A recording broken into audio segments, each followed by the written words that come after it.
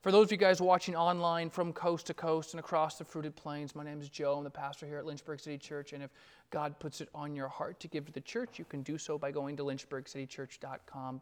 Please pray with me. Jesus, we love you. We love you, Lord. We love you because you first loved us. Amazing. Amazing love.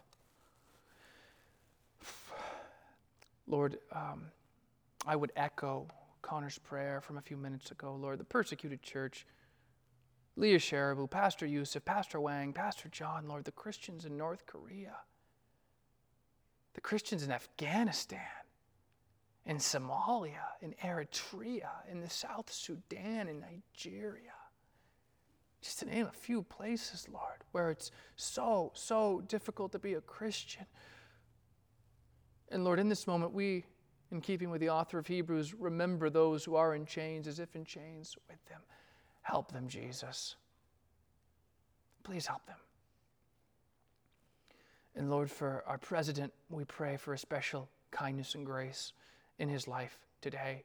We pray that you would equip him, that you would strengthen him and sustain him and help him to make good, wise decisions. For all of our leaders, Lord, we would ask the same. For our soldiers, sailors, airmen, Marines, Coast Guardsmen, those serving at home and abroad, we pray for their safety, we pray for their protection, and Lord, we pray for their salvation, because so many of them, they don't know you. And Lord, today, my prayer is for those of us here that you would free us from distraction, that you would free us from feelings of anxiousness, and that we would hear from you, God. We'd hear from you. And so, Holy Spirit, I pray for a fresh filling of the Spirit in my life as I preach, that you would keep me from error, that you'd help me to stay on the path and say only what you want me to say. I pray this in your name, amen. Well, we are in Genesis. We're in Genesis chapter 49, part 44. If it's your first time here, we love expository preaching because it's awesome. That's where you go verse by verse, chapter by chapter, through the story, not skipping any of the stuff, just dealing with all the things. And so this is the 44th sermon I have preached in Genesis. We got one more after this. And someone said, are we having service on Super Bowl Sunday? And I said, are they still going to have the Super Bowl, on our normal gathering with the saints? And they said, yes. And I said, well, then we are too. So we do have service next week. I don't know why there was ambiguity about that. I promise it will be over probably at least an hour before kickoff. So I hope you come. If you have a party or somewhere to go to, I hope you're like, yep, I'll be there. I got somewhere to be at 4 p.m. So yes, we do have our weekly gathering next Sunday. But chapter 49, part 44, Jacob is on his deathbed, and this is continuing the story of the life of Joseph. Jacob's dad is a very old man. He doesn't have much time left. He is about to die. Before he dies, he asks that his boys come in, and he wants to give them this deathbed blessing. And that's where we're going to jump into the text. Chapter 49, verse 1, it says, Then Jacob called his sons and said, Gather yourselves together, that I may tell you what shall happen to you in days to come. Assemble and listen, O sons of Jacob. Listen to Israel, your father. Jacob is going to pronounce these prophetic blessings on his sons. And I want to clear some stuff up right now out of the gate, because when it comes to blessings, there are many different types of blessings. And I think it's natural, many of us will think of blessings in terms of prosperity, but that isn't the only form of blessings that it can take. And what you'll notice here in this story is that Jacob doesn't give the same blessing to every son. And the reason he doesn't give the same blessing to every son is because Jacob has a biblical mentality, not an entitlement mentality. You see, we live in a day in which the culture says, forget about character. Forget about work ethic. Responsibility doesn't matter. Give everyone a trophy. Those student loans, forgive them. Universal basic income? Absolutely. No cash bail? That sounds like a great idea. And on and on. And the culture will market these things as equitable. But they're not.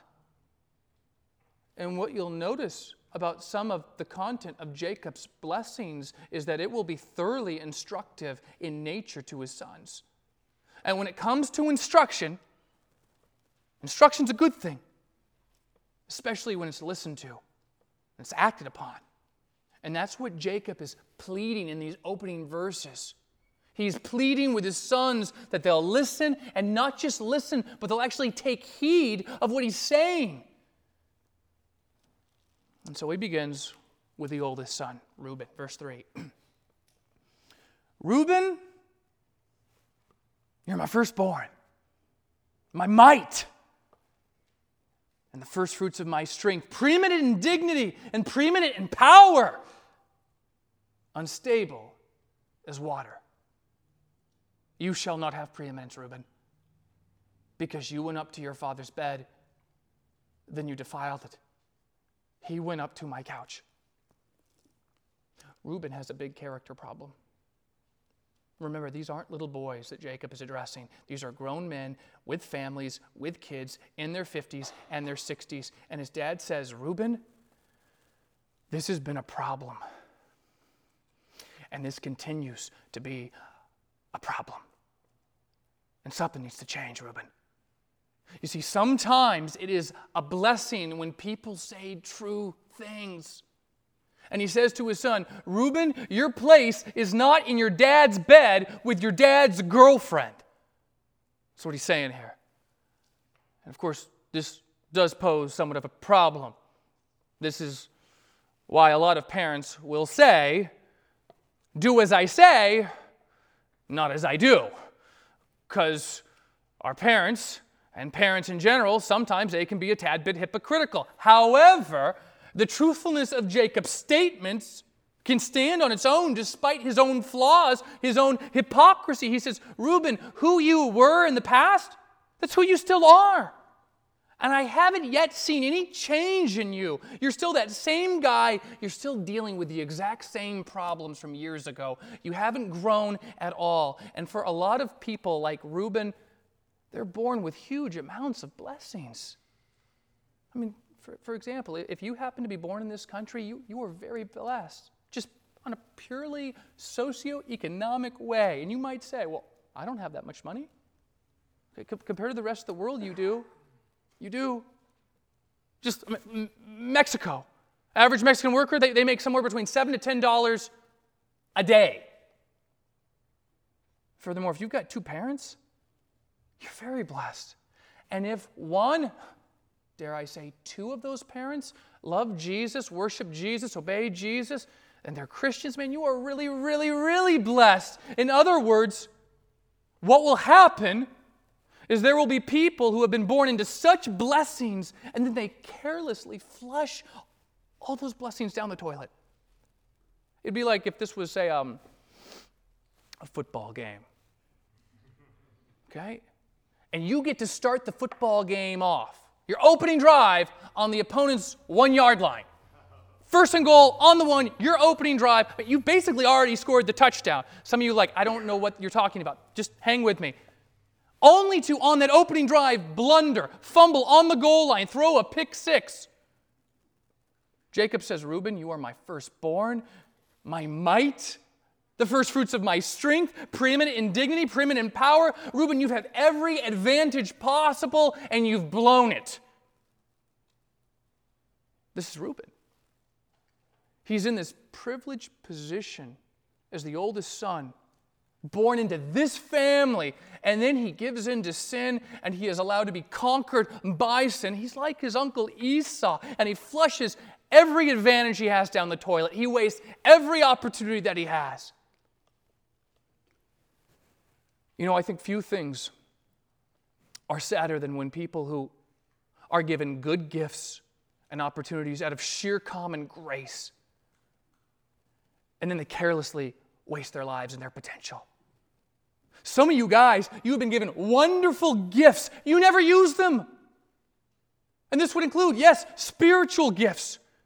And you've heard me say this if you've been here for any number of times. Spiritual gifts, they're not primarily for you. They're primarily for the building up of the church. But you're not serving, and you're not plugged in anywhere, and you're doing the church hopping thing, and that's if you even bother to bring yourself to go on a given Sunday.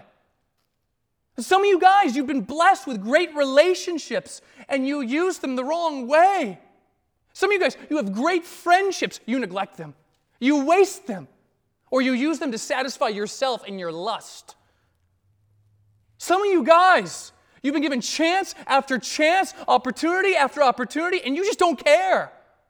You're like a little spoiled brat, and you think only of yourself. This is Reuben. And I hope you're not like him. But if you are, you need to get with the program, grow up, mature up, and repent. Jacob is not pleased with Reuben. He straight up tells him. I mean, can you imagine how uncomfortable this is right now? Your dad's about to die. He's on his deathbed. You think you're going to get these great blessings, and instead you get to hear this? And yet I'd remind you of what Solomon says. Better are wounds from a friend than kisses from an enemy. You see, Jacob cares more about the character of his son than about spoiling his kids and making excuses for them. Well, next kid, Simeon and Levi, verse 5. Simeon and Levi are brothers. Weapons of violence are their swords. Let my soul come not into their counsel. Oh, my glory be not joined to their company. For in their anger they killed men, and in their willfulness they hamstrung oxen. Cursed be their anger, for it is fierce, and their wrath, for it is cruel. I will divide them in Jacob and scatter them in Israel. In these verses, Jacob is recounting the events that transpired in Genesis chapter 34. This is where Jacob's daughter Dinah was hanging out in a place she had no business hanging out in. And in the process, she was kidnapped and raped. And if you remember what happened, Jacob really doesn't do anything about the situation. There's this political pressure on him, and so he's very passive. And so his sons are like, well, if Dad's not going to do anything, we're going to do something. And Simeon and Levi, who are also Dinah's full siblings, they go to the town of Shechem, because that's where the kidnapper and the rapist lives. And the kidnapper and the rapist says, well, listen, guys, I messed up. Listen, actually, I don't even say I messed up. They're just like, listen, can I just marry your sister and we call it a day? And the brothers are like, listen, tell you what, we got this thing. If everyone gets circumcised, then yeah, you can marry our sister and we'll call it a day. So they all get circumcised. And then on the third day, post-surgery, Simeon and Levi show up in the town, and they go to the kidnapper's house, and they kill him and his dad. And then they proceed to kill the next-door neighbor. And then they kill the other next-door neighbor, and before all you know, all the men in the subdivision, they're all dead. Kids now have no dad. Wives now have no husbands, men that had nothing to do with what actually took place. One of the themes that we're seeing in this deathbed blessing is this, and that is the sin of the children, that is Jacob's sons, is coming to light. Specifically, the consequences are being implemented. This is where, like in Numbers chapter 32:23, it would say this, but if you will not do so, behold, you have sinned against the Lord, and be sure your sin will find you out. The sin of Jacob's sons are being exposed, but here's the issue with these two boys. Simeon and Levi, Jacob's sons. They don't give a crap. Their attitude is, no one can stop us, we do what we want. And that is further evidence by Jacob mentioning this unrecorded incident in which they go and they hamstrung these oxen. In other words, what they're doing is they're torturing animals just to watch them die. Just for fun. They inflict pain on animals because they like watching them cry and suffer. I mean, can you imagine as a parent explaining that your kids' hobbies include torturing animals? And the crazy thing is, some parents will make excuses all day long for their kids' behavior because they refuse to deal with reality. And they'll say things like, oh, well, they're just going through a phase, or they'll outgrow it. These guys don't care who they hurt. They don't care how many people are impacted. They don't care about the collateral damage. But notice how Jacob responds. He doesn't make excuses. He tells them straight up, you are violent, cruel, dangerous men. And you need to repent right now. You see, the culture claims to care about equity while ignoring character. And the problem is, you can't care about equity if you don't care about character. Jacob cares about equity and character because God does, and he refuses to make excuses for his kids' behavior. And historically, what do we see with Levi and Simeon? The real estate Levi gets, he doesn't get any real estate. Basically, the tribe of Levi is relegated to 48 different cities spread throughout the 12 tribes. Tribe of Simeon gets a very small real estate portion, but ultimately that tract of land is absorbed into the tribe of Judah and then just disappears.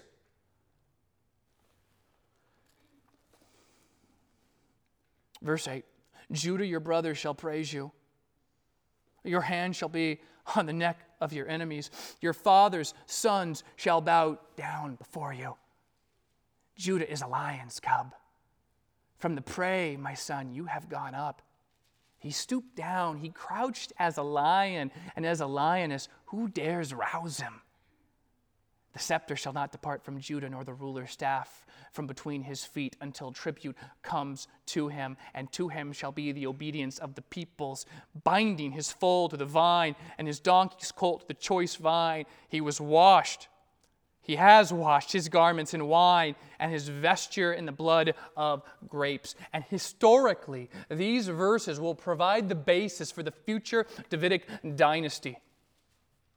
But these verses also serve to represent more than just David. Look beyond David to the future and perfect messianic ruler. And here's the thing you need to remember about this guy, Judah. When Judah started, he was a bad guy. In case you forgot, or this is your first Sunday here, you're like, Judah's a bad guy? He was a bad guy. Really? We sing songs about Judah, lion of tribe of, Judah, lion, tribe, Judah. Those are the lyrics. You've heard them before. No, bad guy. Let me recap Judah's life. He participated in the plot to sell Joseph. He married a non-believing woman. He had kids that were so wicked, God killed them. Then he slept with a hooker. Turned out to be his daughter-in-law. When he found out his daughter-in-law was pregnant, well, he thought, she's pregnant? Got to kill her, burn her. And then when he finds out he's the father, he's like, wait, what? Oh, I guess we shouldn't burn her. This is Judah, a terrible, terrible person. He was a terrible person, keyword was. But at this point, he's a very different guy. At this point, he's changed. He's repented, and like Judah, the beauty of the gospel is the patience of God. Like Judah, there is opportunity for each one of us to turn to God. Here's the thing. He has not changed. Had he not changed and turned to God, he'd be in the same exact place as Reuben, Simeon, and Levi. The point of the story, it's never too late to start over. It's never too late to bow the knee to King Jesus and pledge your loyalty to him. Well, verse 13 says this, Zebulun shall dwell at the shore of the sea. He shall become a haven for ships, and his border shall be at Sidon. And someone's going to point this out at small group. So I'm going to address it right here. Someone say, hey, Zebulun's tribal boundaries were landlocked according to Joshua chapter 19, 10 and 16. So can you explain the blessing? Talking about ships, living by the ocean. There is this unexpected association which is generally understood, not so much as literally, but rather figuratively. And that is, Zebulun's real estate and his family will be characterized by trade and ingenuity and his entrepreneurial spirit. That's what he's saying here. And for the very next son, Issachar, verse 14, Issachar is a strong donkey, crouching between the sheepfolds. He saw that the resting place was good and that the land was pleasant. So he bowed his shoulder to bear and became a servant to forced labor. He says, Issachar, here's your problem. Issachar, you have skill, you have ability, you have strength, but you're undisciplined, you're lazy. Note the reference. He saw the resting place was good. See, this is like the person that we might say, man, they have so much unrealized potential. This is Issachar. This is the guy who makes excuses and then just blames other people. And remember, this guy is a grown man. He's not a little kid. He's got a family. It's an awkward conversation, but it's also helpful. You see, leaders have to deal with reality, and many of these boys don't live in reality. They live in fantasy land, and their dad is trying to course correct them here in his final days, which is a problem.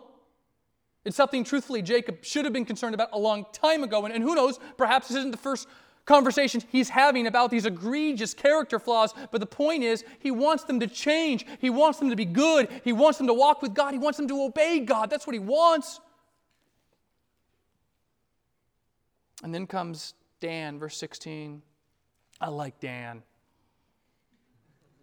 I got a brother-in-law named Dan. Dan, verse 16, shall judge his people as one of the tribes of Israel. Dan shall be a serpent in the way, a viper by the path that bites the horse's heel so that his rider falls backwards. And then he says, I wait for your salvation, O Lord. He says, Dan, you are tough. Dan, you have this naturally aggressive disposition that you use as a force for good to defend people who need help, and that's a very honorable thing. And some of you guys are like Dan. I mean, you get furious when you see people mistreated. Dan is the justice seeker of the group. Dan is the protector. Dan cares about people. I recently watched a movie. It was called What is a Woman? If you haven't seen it, I'd highly recommend it. In short, it was one of those movies that you recommend that you also find incredibly upsetting. And I'm someone who, I have the gift of mercy. I really do. But when you hear people in their own words advocating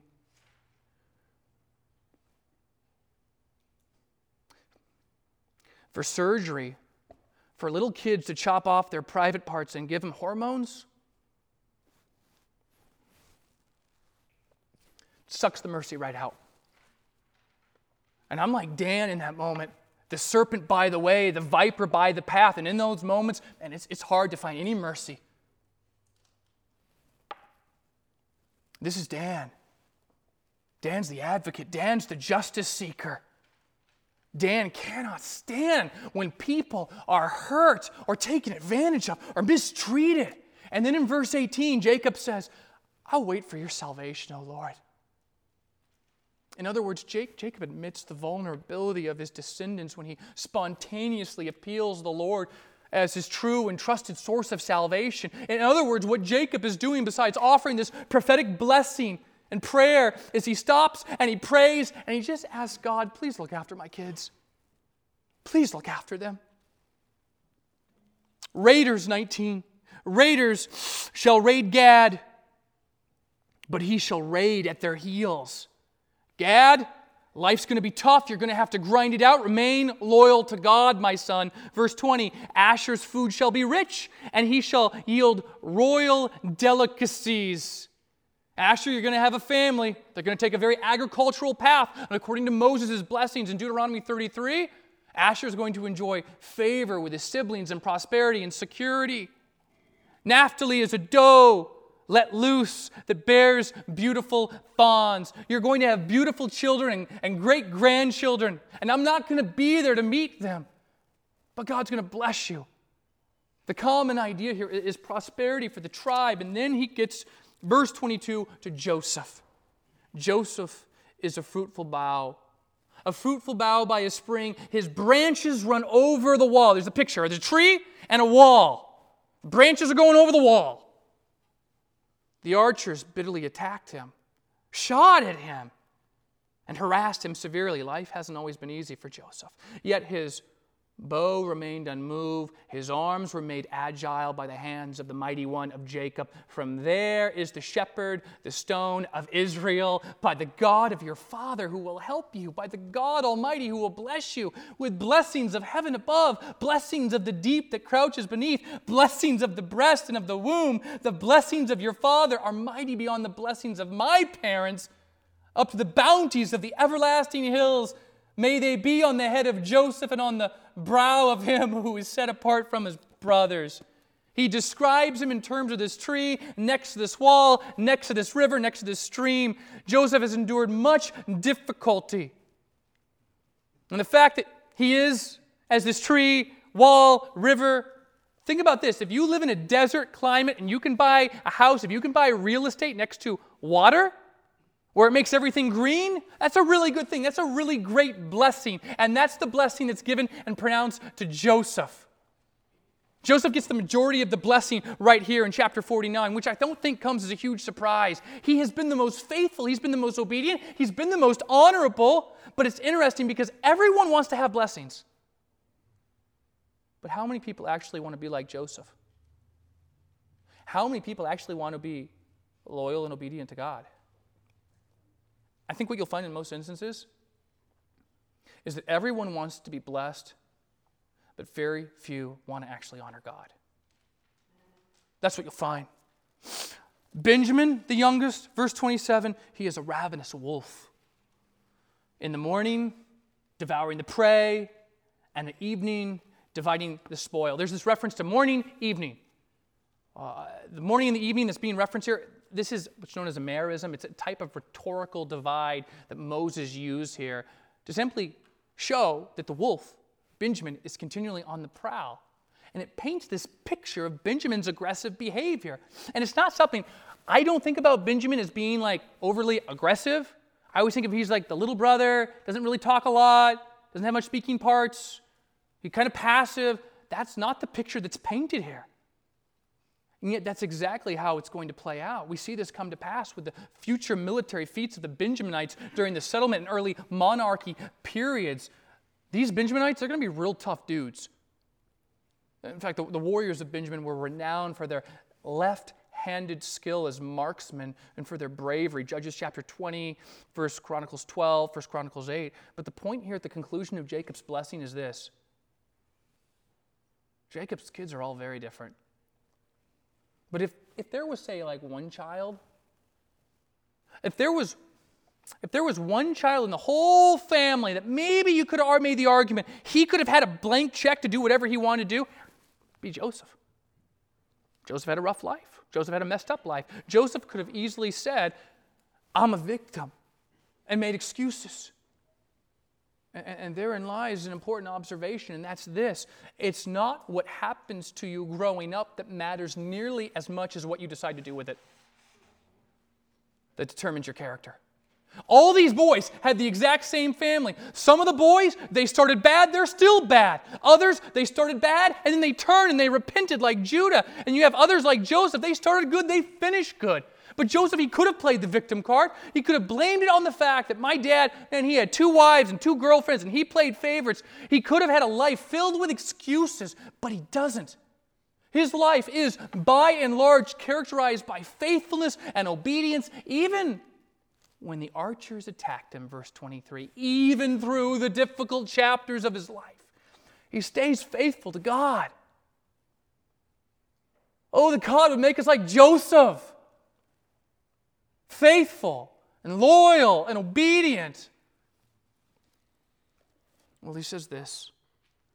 Verse 28, all these are the 12 tribes of Israel. This is what their father said to them as he blessed them, blessing each with the blessing suitable to him.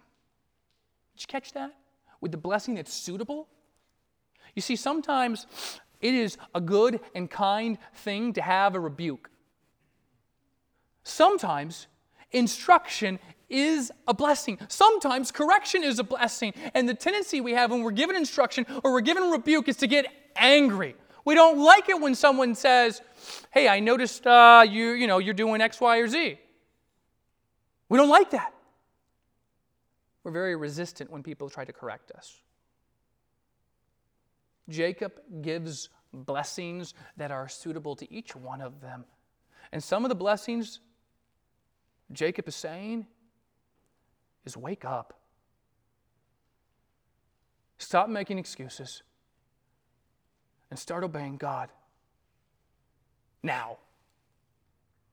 And the truth is, it's never too late to repent of your sins. It's never too late to bow the knee to Jesus. It's never too late to run to Him and seek forgiveness. And that's what He's telling His sons. Listen to what I'm saying. Not to mention Jacob's own story. Jacob didn't follow God and become the type of person who was really faithful and obedient until later in his own life. Then he commanded them and said, verse 29, I am to be gathered to my people. Bury me with my fathers in the cave that is in the field of Ephron the Hittite, in the cave that is in the field at Machpelah, to the east of Mamre, in the land of Canaan, which Abraham bought with the field from Ephron the Hittite to possess as a burying place. There they buried Abraham and Sarah, his wife. There they buried Isaac and Rebekah, his wife. And there I buried Leah. The field and the cave that is in it were bought from the Hittites. And when Jacob finished commanding his sons, he drew up his feet into his bed. And he breathed his last and was gathered to his people. Then Joseph fell on his father's face and wept over him, kissed him. And Joseph commanded his servants, the physicians, to embalm his father. So the physicians embalmed Israel. 40 days were required for it. For that is how many are required for embalming. And the Egyptians wept for him for 70 days. This is one of those times where you see the flags at half-mast. Everyone honors Jacob here because Joseph honors him, because Jacob honors God. Flags are at half-mast. I mean, this is a huge event, huge ordeal. I mean, this is where it's going to be nationally televised. Government employees, they're not working. The kids are out of school that day. And it says, verse 4, and when the days of weeping for him were past, Joseph spoke to the household of Pharaoh, saying, if now I have found favor in your eyes, please speak in the ears of Pharaoh, saying, my father made me swear, saying, I am about to die in my tomb that I hewed out for myself in the land of Canaan. There shall you bury me. Now therefore let me please go and bury my father, then I will return. And Pharaoh answered, go up and bury your father, as he has made you swear. And so Joseph went up to bury his father. And with him went all the servants of Pharaoh, the elders of his household, and all the elders of the land of Egypt, as well as the household of Joseph, his brothers, and his father's household. Only their children, their flocks, and their herds were left in the land of Goshen. And there went up with him both chariots and horsemen. It was a very great company. And when they came to the threshing floor of Atad, which is beyond the Jordan, they lamented, key word, with a great and grievous lamentation. And he made a mourning for his father 7 days. And when the inhabitants of the land, the Canaanites, saw the mourning on the threshing floor of Atad, they said, this is a grievous mourning by the Egyptians. Therefore the place was named Abel Mizraim. It is beyond the Jordan. Thus his sons did for him as he has commanded them. For his sons carried him to the land of Canaan, and they buried him in the cave of the field at Machpelah to the east of Mamre, which Abraham bought with the field from Ephron the Hittite to possess as a burying place. And after he had buried his father, Joseph returned to Egypt with his brothers and all who had gone up with him to bury his father.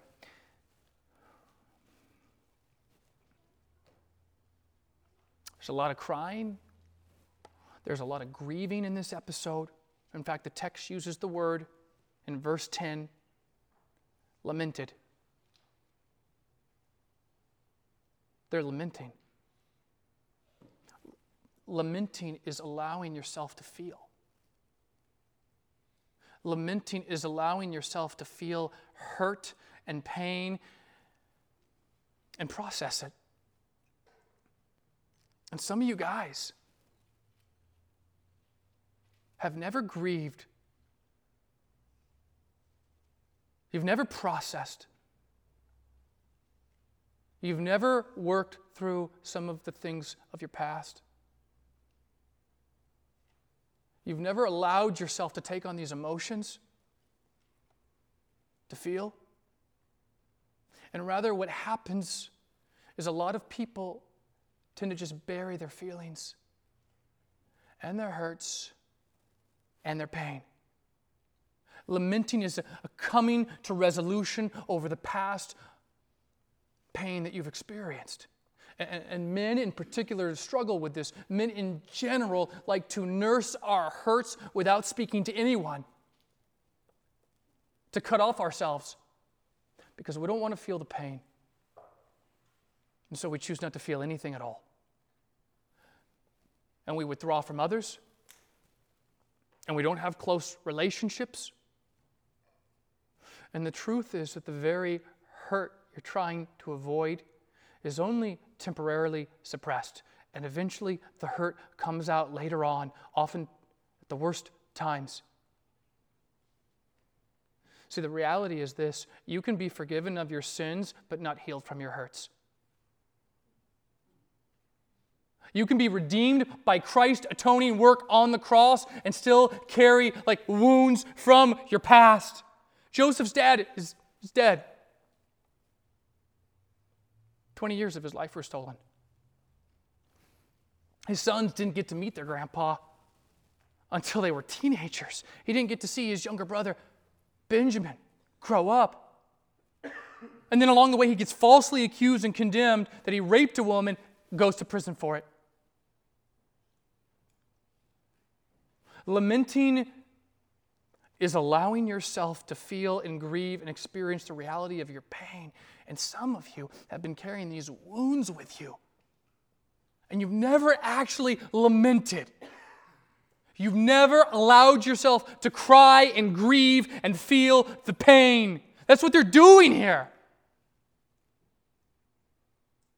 Their dad's gone.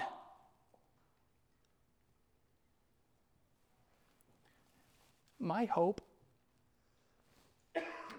and prayer today is that God would bring those of you healing who need healing. Those of you who need lamenting. Those of you who need to grieve over things you've never actually dealt with or processed. Real hurts, real pains. It's biblical.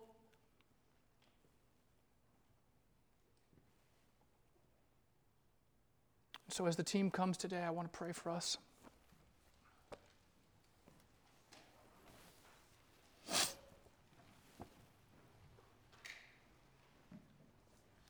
God, I cannot imagine in a room this size to imagine the hurts and pains and scars and wounds that are carried by each and every person. Some, Lord, who you have saved, but they've never really lamented. They've never allowed themselves to feel and heal from their past. And I pray, God, for that person today, that you would give them that ability, that you would bring healing to them, Lord. And Lord, for those of us who are like Jacob's sons, who are still off the path of righteousness, I pray that today we turn to you. We turn to you. That we wouldn't be characterized as a Reuben or a Simeon or a Levi, that we would be characterized as a Judah, a guy who had a rough start until you got a hold of him and he turned around. Lord, I pray that you would make us faithful and loyal and obedient, like Joseph, to the end. Whether the end comes this week or in 80 years, make us faithful. Make us loyal. Make us obedient. Make us more like your Son. We pray this in your name. Amen.